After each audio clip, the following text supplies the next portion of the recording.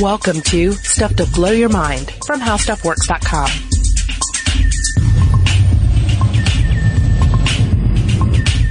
Hey everyone, welcome to Stuff to Blow Your Mind. My name is Robert Lamb. And I'm Julie Douglas. And in today's episode, first of all, we want to take you back to 1944. Okay, to the sleepy town of Mattoon, Illinois. All right, a prowler is terrorizing the streets. That's what everybody's talking about, right? Mm-hmm. It's on the lips of 27 victims from 13 area homes. It's in the newspaper, and most of the accounts are breaking down like follows. Okay. A man in black is creeping through the night. He's prying open windows. Perhaps your window right now. And he's prying it open just enough to shove the nozzle of a gas gun in. Okay? Then he pulls the trigger and he pumps your home with some sort of a noxious, paralyzing chemical, a cloud of this stuff that just makes you sprawl out on the kitchen floor. And then you can't move. All you can do is you can just listen to the sound of, hopefully, the prowler, the mad gasser running off into the night and not, say, coming and trying to open your door. Mm-hmm. And this is the subjective reality of the residents of Mattoon, Illinois. I like this for several reasons. And one of the reasons is that it sounds like a potential news item for the podcast Night Vale. It does sound very Night Vale-ish. Mm-hmm. And I love that there's this idea that there's this marauding mad gasser. And of course, this idea all started with someone named Alice Kearney, who smelled a strange gas smell. And in fact, the whole community was smelling this weird smell. And she soon said that her throat and lips were burning, and she began to panic when her legs became paralyzed. And this story just rippled throughout the community, made its way into news stories, and that's when other people began to assume the symptoms for themselves. Yeah, so suddenly, I mean, in no time at all, you have 13 area homes, 27 different alleged victims, all claiming the same story. And the whole time, there's no motive that seems to be at play. These individuals were not, the homes were not robbed. Mm-hmm. They weren't in any other way, violated. Though you could argue that if someone were to pump a noxious chemical into your house, one that this disables your body even temporarily, that's quite a violation. But still, it didn't seem to make sense. Why would someone be doing this? What possible reason? And then, inevitably, the authorities look into it, and nothing turns up. Like there's no proof. They bring in an expert in chemicals, and none of the symptoms seem to match up with any potential with most potential chemical agents. It just all kind of falls apart, and then in no time at all, people kind of forget about it and they move on with their lives. But there was this brief period in which this person, this creature, this whatever was real. Even if the objective reality didn't match up, the subjective reality definitely did. Yeah, and it turns out to be one of the finer examples that we have of mass hysteria. And that is not the only example, especially when it comes to mysterious odors that people smell in different communities. There are other examples out there, but the fact that there was this marauding mad gasser in this example and that so many people fell ill makes it a standout. Yeah, even though this particular story isn't one that just gets crazy amounts of attention, which is one of the reasons I was drawn to it, because I'd never heard of it before, and it's just so weird and unique. But individuals have investigated it more, and some people make more of a play for a hoax element, particularly with the newspapers. And then some actually make an argument that there may have been like one mad gassing incident or two or even three that were legitimate. But in those cases, still, you would have something that spiraled out of control into mass hysteria, be it a hoax that people believed in, which of course instantly brings to mind, say, the Orson Welles War of the Worlds broadcast, right? Mm-hmm. Where you have something that is a hoax, a fiction that people buy into and start reacting to. Or it's a situation where it happens one time and then everyone assumes it's happening all the time. And that everyone is in danger, and for that, I simply invite you to turn on the evening news, and you'll get a dose of that. Yeah, and I think what's interesting about any sort of potential threat is that there are two extreme ways in which to assess a threat. And one is, say, the normalcy bias. And we've talked about this before. This is the tendency for some people to say, oh, nothing is amiss, business as usual. There's not a crazy guy spewing chemicals into my house through a nozzle, because that just doesn't happen. Right. Or even like that chemical smell, nothing. Probably from the banana bread I'm baking, right? Yeah. So that's just kind of, you know, the ostrich effect, putting your head in the ground and not trying to face it. Now, the polar opposite of that would be this kind of hysteria in which you overreact and then a panic spreads among people.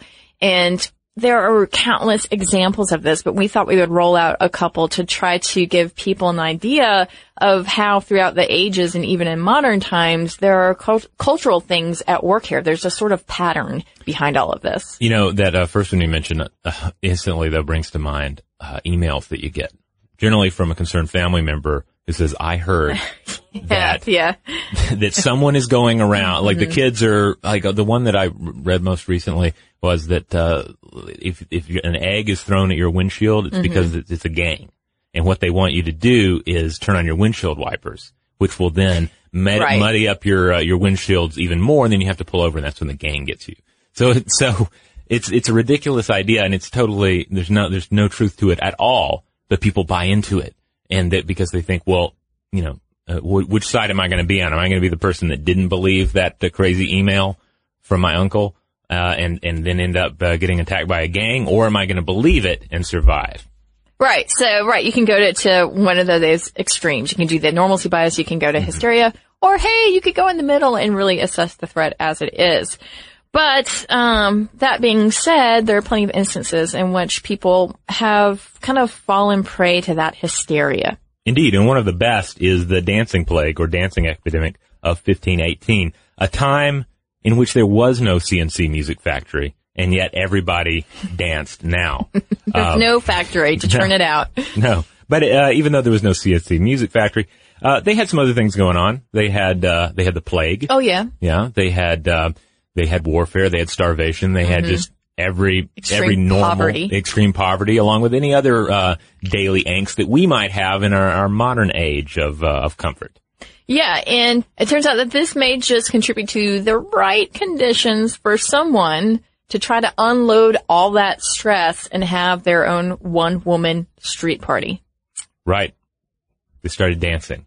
First, it's one gal dancing, right? Then it's somebody else. Then it's two. Then it's three. And it just escalates until it's an epidemic. It's mania. People are dancing in the streets for seemingly no reason. And we've spent the rest of history trying to explain why. I mean, there've been various theories that it was poisoning, that it was some sort of toxicity or illness, but those don't really actually level out all that well. And John Waller, a history professor at Michigan State University, he argues that we're really looking at a great classic case of mass hysteria. And key to all of this is to realize that this didn't come out of nowhere. It's not, there was a pre-existing script for the dancing, to a large extent. And that's because the dancing plagues, according to John Waller, were a calling card of Saint Vitus, an early Christian martyr venerated with dance parties. So the idea is already in everyone's heads. And then one person starts it, everyone else follows in with it. So communities, stress community, and then an existing script for their behavior. Yeah, and it was called the Dancing Plague of Strasbourg because it kind of was like a plague in the sense that it began to spread throughout the community. But not only that, people were dancing to their deaths. Now, that wasn't too hard given the circumstances because, you know, one person might be riddled with disease, another person was starving to death, but they were going out dancing. Yeah, well, that's a heck of a way to go. Why not? You're gonna topple over into the gutter anyway. Why not do it after a lengthy bout of dancing? Just torque out your existence. Yeah. And of course, another element to this too is the idea that there was a psychosomatic element here too, right? That not only was it affecting behavior, but it was affecting at least your perception of your body, the way, and manifesting in symptoms of the body. And we'll get into that more as we go forward. Yep. Now, fast forward a bit, 1692, 1693, you've got the Salem witch trials. And you have what is more of a kind of moral mass hysteria. And we are talking about, of course, the group of girls who seem to be exhibiting these demonic signs. And in some cases, these girls were wrongly convicted of witchcraft. In other cases, there was a kind of stress reaction to these moral underpinnings among the girls in which they were exhibiting tick-like behavior. Mm-hmm. And important here is to again keep in mind stressful situation, stressful environment, young people, and a pre-existing script. Because if you've listened to our past episode, Hammer of the Witches, where we went into depth about witchcraft culture and the paranoia about witchcrafts, there was very much by 1692 there was a strong script in place for witchcraft and manifestations of witchcraft within a community. So they could easily draw on that, and everyone knew what it was supposed to be. Well, and I was just thinking about the spiral of silence, the last episode that we recorded, and this idea that there is a kind of silence that settles upon the minority when the majority speaks out very strongly. In this case, you have the majority, those in power, saying that there is witchcraft in this town. This is going on. Yeah, people in authority, people in the church, yes, particularly who are saying that, yes, not only is witchcraft a threat, but is like the big threat today. Yeah, among our girls, and we know it's happening. So in this weird way, it becomes a self-fulfilling prophecy, I'm sure, for some of these girls who say, well, they say that Satan is inhabiting us, and maybe I'm feeling Satan inhabiting myself right now, and that's why I'm shuddering, or I'm talking in voices, or exhibiting these really aggressive tics. All right, fast forward once more to 2006, 2007. A mysterious illness begins to affect girls at a boarding school in Chalco, Mexico. That's near Mexico City. The school, which is run by Roman Catholic nuns, is one of 10 in Asia and Latin America, operated by a charity called World Villages for Children in Asia. The girls, aged 12 to 17, began to show strange symptoms, such as difficulty walking, fever, nausea, and this was after a girls returned from a 10-day Christmas break, this illness spreads even more. So eventually 600 out of the 3,600 girls at the school showed these symptoms. And, the doctors are looking into it, and no one can figure out what exactly going on. You're looking for that underlying illness, that underlying environmental cause even, and nothing is popping up. So after conducting numerous tests, surveying the facility, interviewing folks, trying to get to the heart of it, doctors decided that it was all a matter of mass psychogenic disorder, which we also call collective hysteria, mass psychosomatic reaction, and of course, mass hysteria. There's not one term that we end up using, because, DSM hasn't ruled on it. AP style doesn't have one that they like. So, for all intents and purposes, mass hysteria. So going back to the girls at the boarding school, consider that these kind of symptoms spread and began after they returned from Christmas break, because this is pretty key. Because it turns out that this is a really highly structured environment, very disciplined and regimented, and the correspondence and interaction with parents is sparse. Their children see their parents no more than 3 times a year. And these kids are returning from having just spent time with their families, and a kind of stress settles in, again, in this highly regimented, almost, foreign environment to them. Right. The opposite of what you would think of as a family supportive, structure. And that explains a lot of the reasons why these kids were reacting the way that they were, and why it kind of spread in that manner. Now I wanted to mention 2 quick outliers here. Okay. In the mass hysteria village. One is Pokemon. A strange and seemingly inexplicable outbreak of bizarre behavior struck Japan in 1997 when thousands of Japanese schoolchildren experienced frightening seizures after watching an episode of Pokemon. And intense flashes of light during the show triggered relatively harmless and brief seizures, nausea, and headaches. And when doctors diagnosed some of the children with a rare pre-existing condition called photosensitive epilepsy, which is brought on by all those flashing lights, they figured out that, indeed there was a couple of kids that were reacting to the show, but the other kids who reacted were just simply exhibiting signs of mass hysteria because they had heard about the other kids who were having seizures. Oh, wow. So in a sense, they were copying those symptoms, but in a more meaningful way almost. I mean, they were actually participating in it. Yeah, and if you think about Pokemon and it being such a strong cultural signifier, then it kind of follows that, oh, wow, if those kids had such a reaction to it, maybe I would, because this is really an important cultural signifier for these kids. You think back to Beatlemania, right? And you see the footage of the girls just going completely crazy, like screaming madhouse crazy over the Beatles. Yeah. Which is, it can be difficult to understand, right? Because, I mean, the things that we love in our lives, we don't go that crazy for, or at least I don't. So, but if you think of it from that point of view, that like, one fan starts acting that way, then another, and then that is the script for how to react. And you just jump in, you join it. It's parts peer pressure, it's part fitting in with the crowd. But then it has these psychosomatic aspects as well. Yeah, apparently the Beatles at some point, at the top of their popularity when girls were swooning and fainting and shouting and screaming, they said that it became absolutely unbearable to perform because they couldn't even hear their instruments. Wow. So and what they were saying is that they had become a cultural phenomenon, but not for themselves or their artistry. And in fact, their musicianship was all but, swept aside in this sea of screams. So it became about the sea of screams rather than them. Huh. I also can't help but think about faith-based healing situations, and particularly one. I don't know if I've mentioned this before on the podcast, but when I was in late high school, early college, went with a friend to check out a church in Huntsville, Alabama.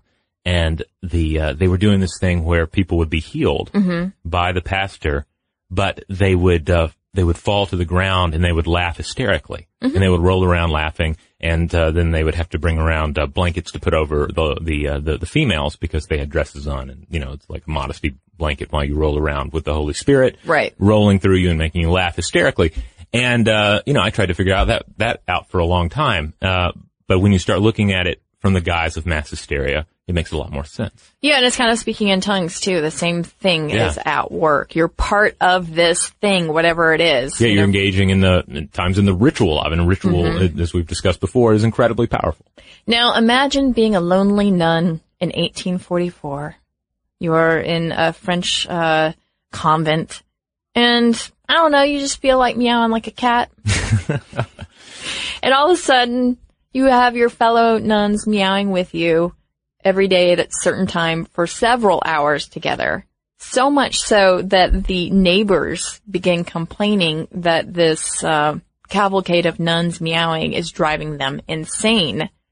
And here you have another lovely little case of mass hysteria, and you have those cultural underpinnings present. In other words, you talked about the story before, right?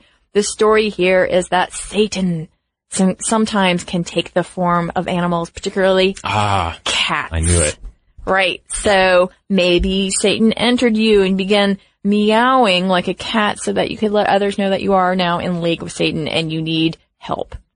You'd think Satan would be more creative when he took over a nunnery. I feel like the Italian films of the 1970s and 80s really had a more imaginative vision of this sort of thing. But okay. Yeah, I mean, that we're talking about some very basic folkloric totems here, like cats. And, I mean, we're, again, stress and anxiety and almost kind of a release valve. Like, you think of it as the crack in that regimented society. And, maybe there's not room for a full-blown goat-worshipping release, but there's just enough room for meowing to be the thing, and then it just catches like wildfire. In some ways, it's probably a lot more acceptable to be possessed by Satan and start meowing like a cat, rather than just being like, this place is driving me crazy, and start screaming and acting out. Yeah, because then there's something really wrong with you. But if it's Satan, just kind of like, it's like getting your email account hacked, right? You just have to say, all right, hey everybody, if you got a weird email from me yesterday, just disregard it. I was hacked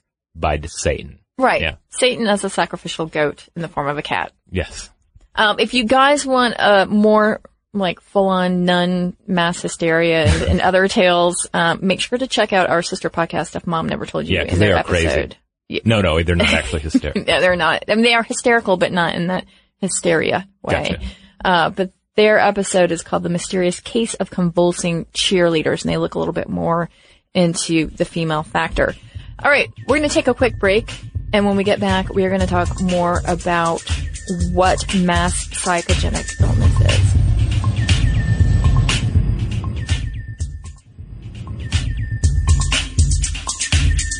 All right, we're back. We're talking about mass hysteria. We've run through a number of different encounters, from crazy guys with gas guns to meowing nuns, and the amazing thing about it, the crazy thing about it, is that with all of these cases, on the surface level, you have two crazy stories to choose from.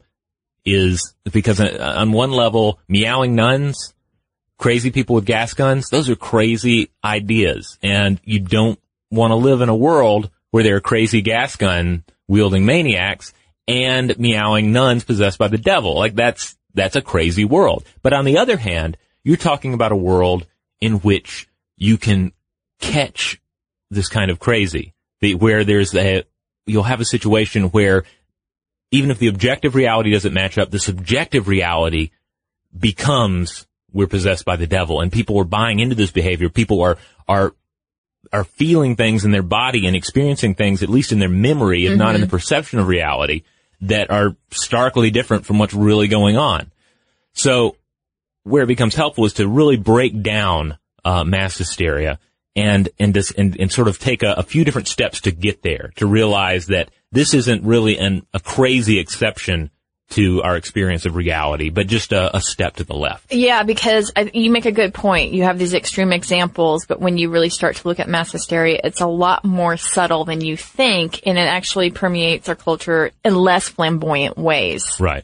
Like the best way to start really, I think, is to talk about the psychosomatic aspects here. Like the idea that you can, just thinking something, believing something, buying into it with your mind can have manifestations in your body, which can sound a little hippy-dippy perhaps, or magical on the surface of things, except it's been tested out. And one of the best examples of this is the placebo effect, but also the nocebo effect, which are basically two different shades of the same thing.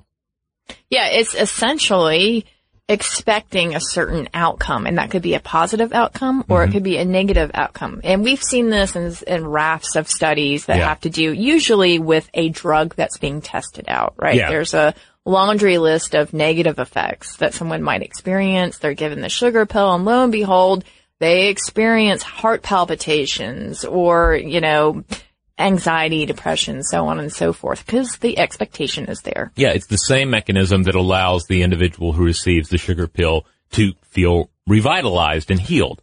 So with both cases, there's a physical manifestation of what's going on.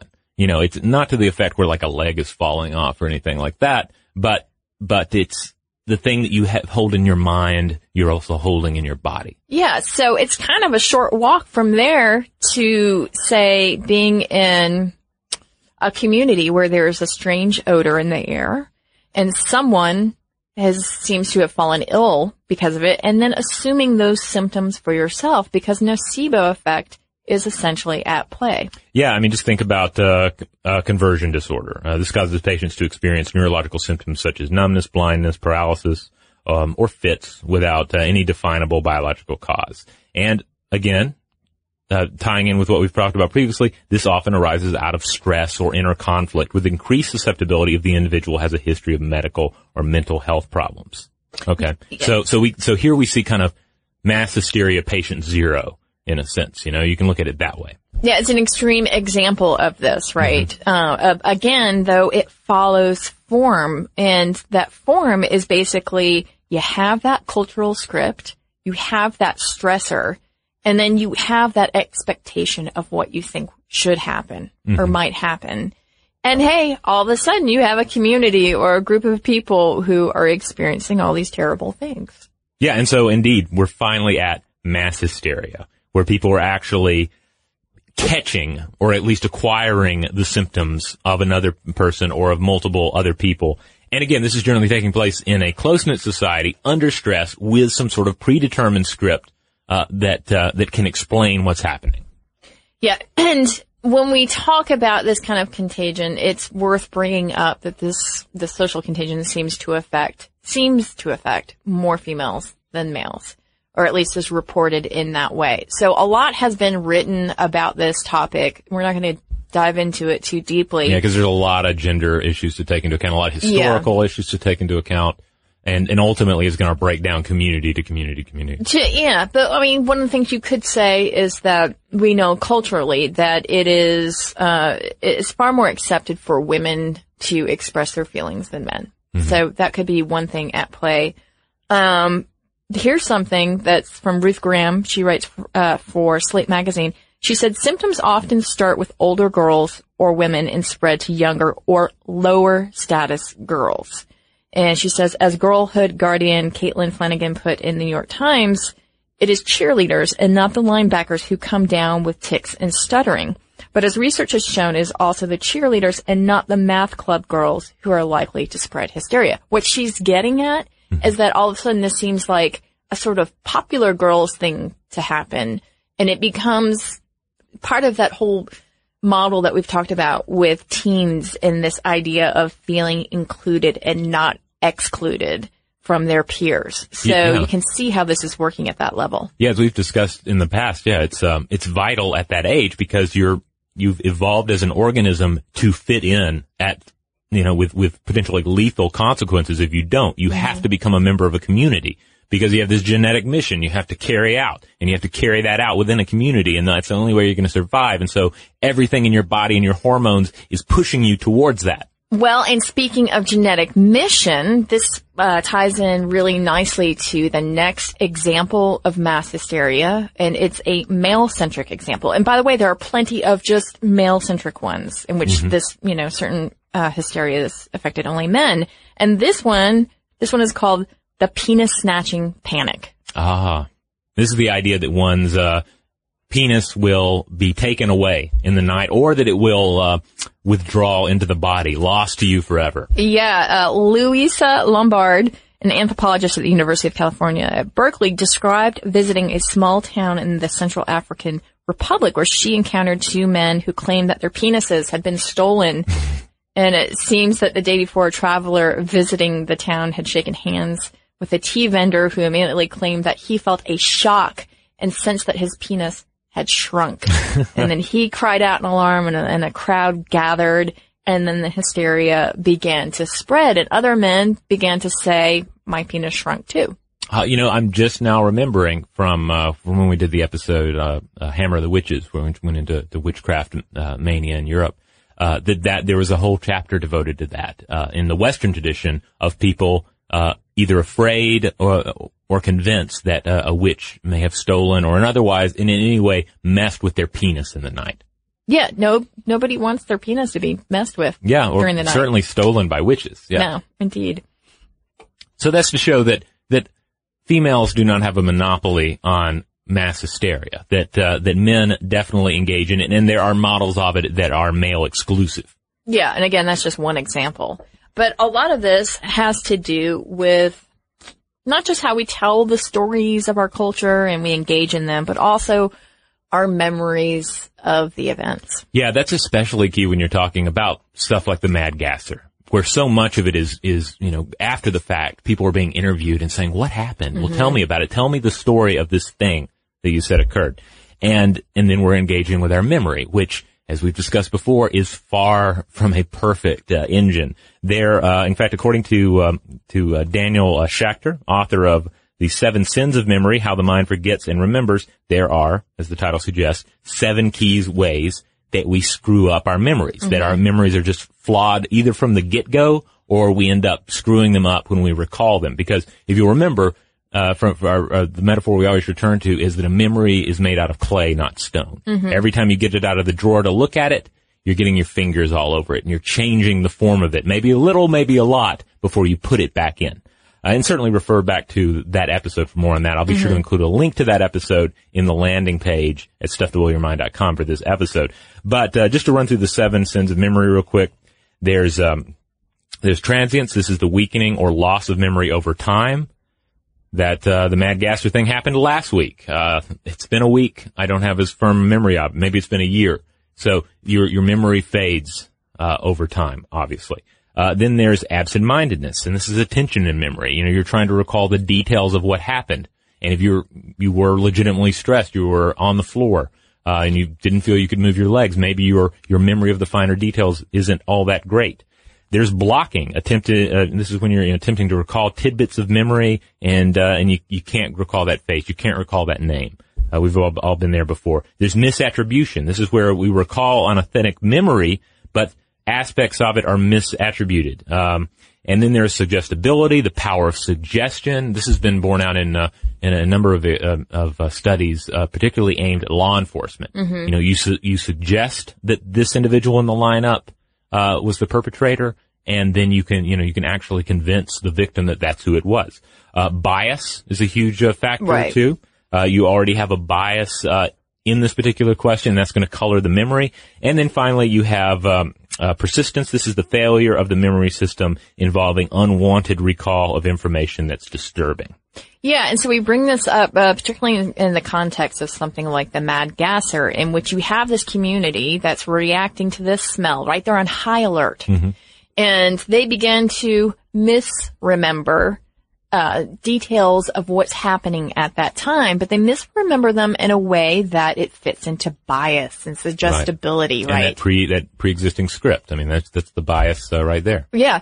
And we've talked about this before, but it turns out that the more freighted with emotion a situation or memory is, the less reliable your memory is. And we've talked about this before in the 9/11 studies, is that, the more emotionally charged someone is, just the less they can actually recall those events or details. So if you think about situations like the mad gas or really any of the other examples, you can see how people begin to piece things together to fit that narrative. Wow. So the narrative could be informing psychosomatic experiences, mm-hmm, which then that's heightening the experience and making the memory more malleable to influence by the pre-existing script. Right. And again, go back to placebo, nocebo. You see this at play in the most, I don't know, I guess you could say rote ways. And yet here it is bearing out this information that it's just the idea or even the expectation that can really even color our physical symptoms that we exhibit. Yeah, this all brings to mind hallucinations as well, because the real take-home from looking at hallucinations is that the science of hallucinations, the reality of hallucinations, really shows that our perception of reality itself is a kind of hallucination. So when you look at the flaws of memory and the way that mass hysteria can take hold of a community, it's less about how crazy these people are, but how inherently flawed and susceptible to this kind of outbreak all of our minds are, all of our communities are. And if you think about it this way, mass hysteria is sort of like the base stock of the mass hysteria soup, mm-hmm, is threat. Yes. What is the threat level to us? And that's where we can see sort of the things that are going on in our modern world coloring our reactions to that. And I'm talking about specifically bioterrorism. Oh, yes. I mean, I think most of our listeners can probably chime in on this, because in the wake of 9/11, there was a lot of this. It was in the media. Anthrax was being sent places, or at least in many cases, some sort of possible anthrax was being sent places, and people were freaking out. And at the heart of it, in the distance, there was a threat. There was a reality to it, but the echoes from that threat were what was really affecting everybody. Right. It was spreading through people and creating this sort of mass hysteria reaction to it in a way. And more specifically, in December 2005, there was a mysterious illness marked by headache, fever, and faintness and numbness in the extremities. And this occurred in 13 school children in the Shelkov region of Chechnya. And a lot of people believe the illness was caused by a Russian chemical weapons attack. That was the idea here, because this is what precipitated this idea, the rapid spread of similar symptoms throughout the region. Now, medical officials determined the episode was a case of psychosomatic contagion here. and it was brought on by the anxiety over Russian military activities in the area. So again, there's a threat level, an implied threat level, right? You have an aggressor. Right. And then all of a sudden you have a reaction to this kind of constant paper tiger, but not paper tiger. I mean, and this is exhibited in the school children who probably are the most anxious about it. There's almost a comparison to be made with phobias here, right? Because with phobias, you have a realistic fear that just gets bigger and bigger until it becomes unreasonable. And with this, you have a fear that becomes bigger and bigger to where it becomes unreasonable, and then it can become so unreasonable that it's affecting your experience of reality and experiencing your bodily experience of reality. Yeah, and I should mention too that according to the Department of Homeland Security, there was no evidence that the illnesses were caused by a chemical weapon or weapons. So truly in this case, it was a kind of social contagion. Certainly right now, as we record this, Ebola is still huge in the news.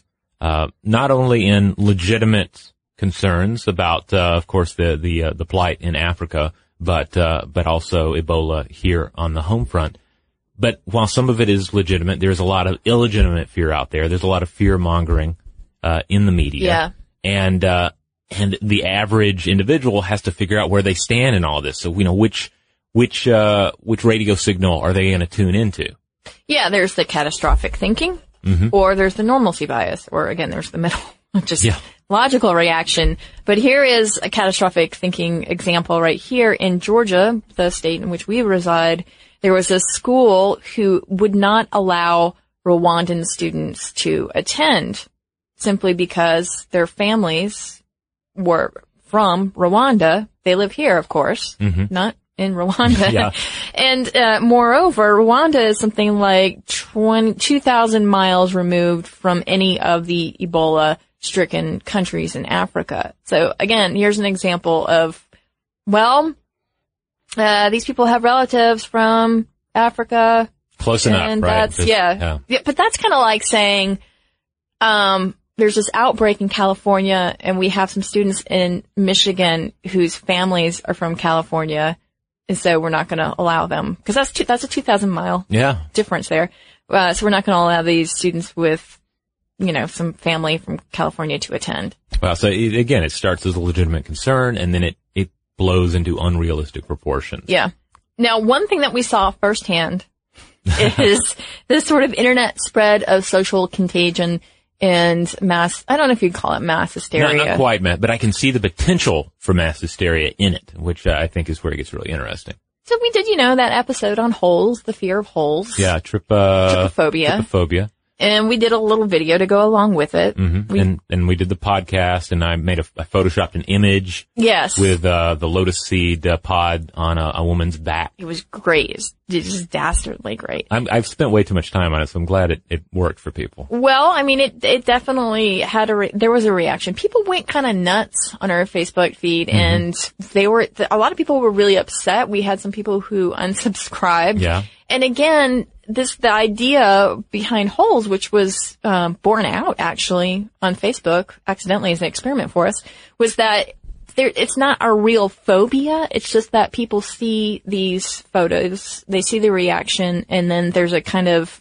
social element to it in which people say, "Oh, that's terrible. I'm about to throw up." Yeah. People have this visceral reaction. We had at least one person commenting on either our share of it or the How Stuff Works Facebook share of it, who said they were physically anxious over it. Like they were having trouble coming down from a high level of anxiety after seeing the image. Yeah. And of course, my whole thing was and continues to be, if you listen to our podcast, we discuss plenty of troubling ideas, plenty of troubling concepts and depressing details from history or just from the human experience that, are far worse than, a seed pod photoshopped onto a woman's back.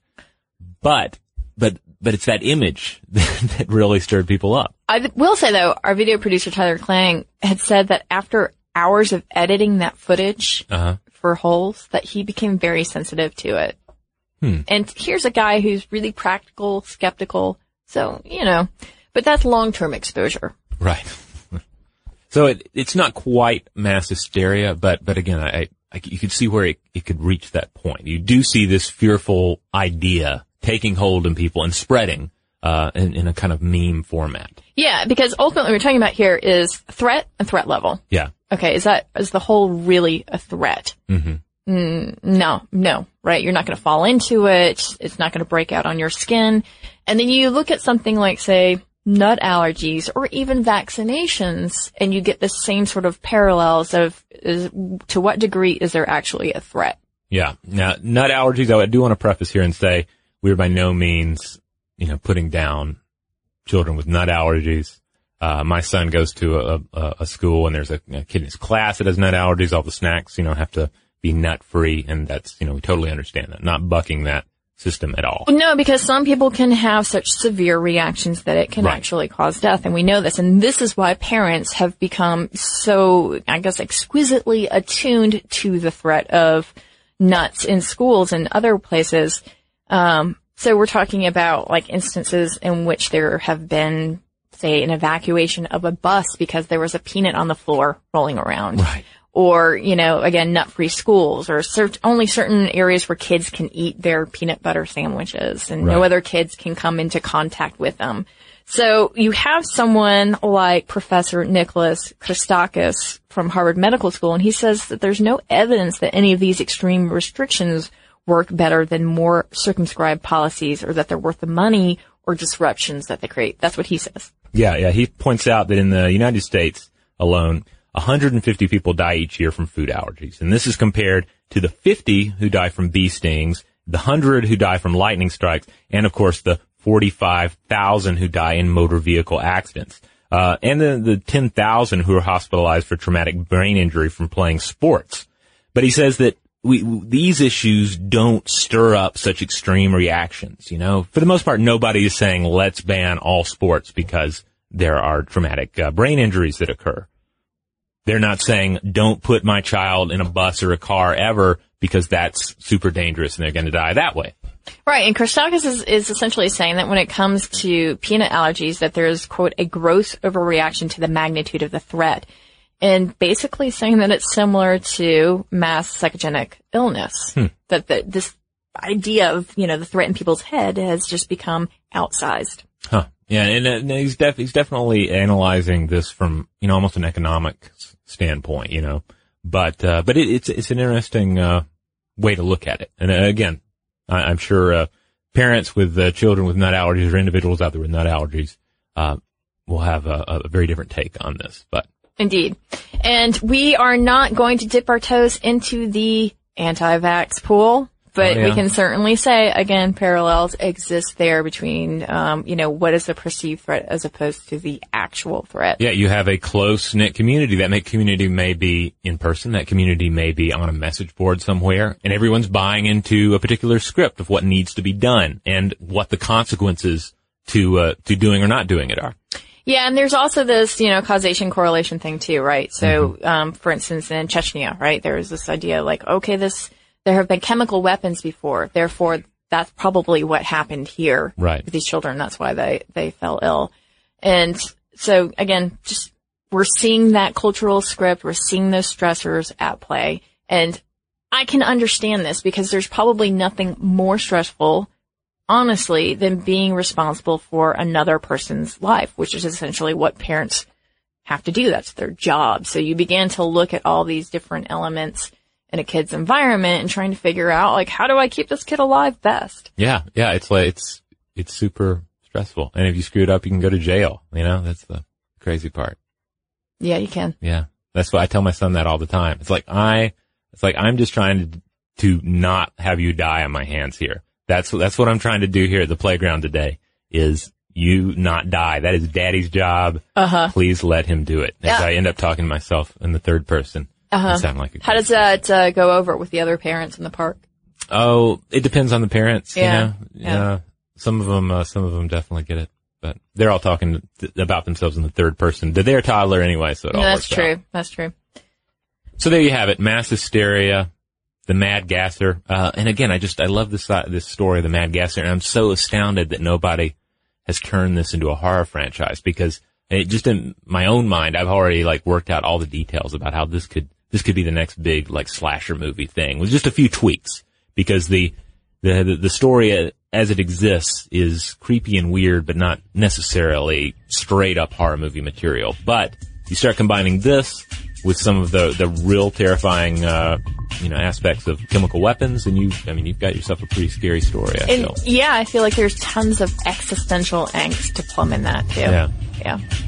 All right, guys, we have other offerings for you, and you can find these offerings of love at a little place called StuffToBlowYourMind.com. That's right. You will find all the podcast episodes there. Episodes we recorded just back in, primordial days, you will find on that website. Stuff that's not on iTunes.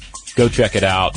And also, especially with the more recent episodes, those individual pages are going to have illustration. They're going to have links to related items on the site, external items, making a real effort to include all of that. Plus, you'll find our videos, you'll find blog posts, you'll find pictures of what we look like, as well as links out to our social media accounts. And if you guys have some ideas percolating about mass hysteria, have you ever been involved in an incident that sounds a lot like what we're describing? Please do let us know about it, and you can do so by sending us an email at blowthemind@howstuffworks.com. For more on this and thousands of other topics, visit howstuffworks.com.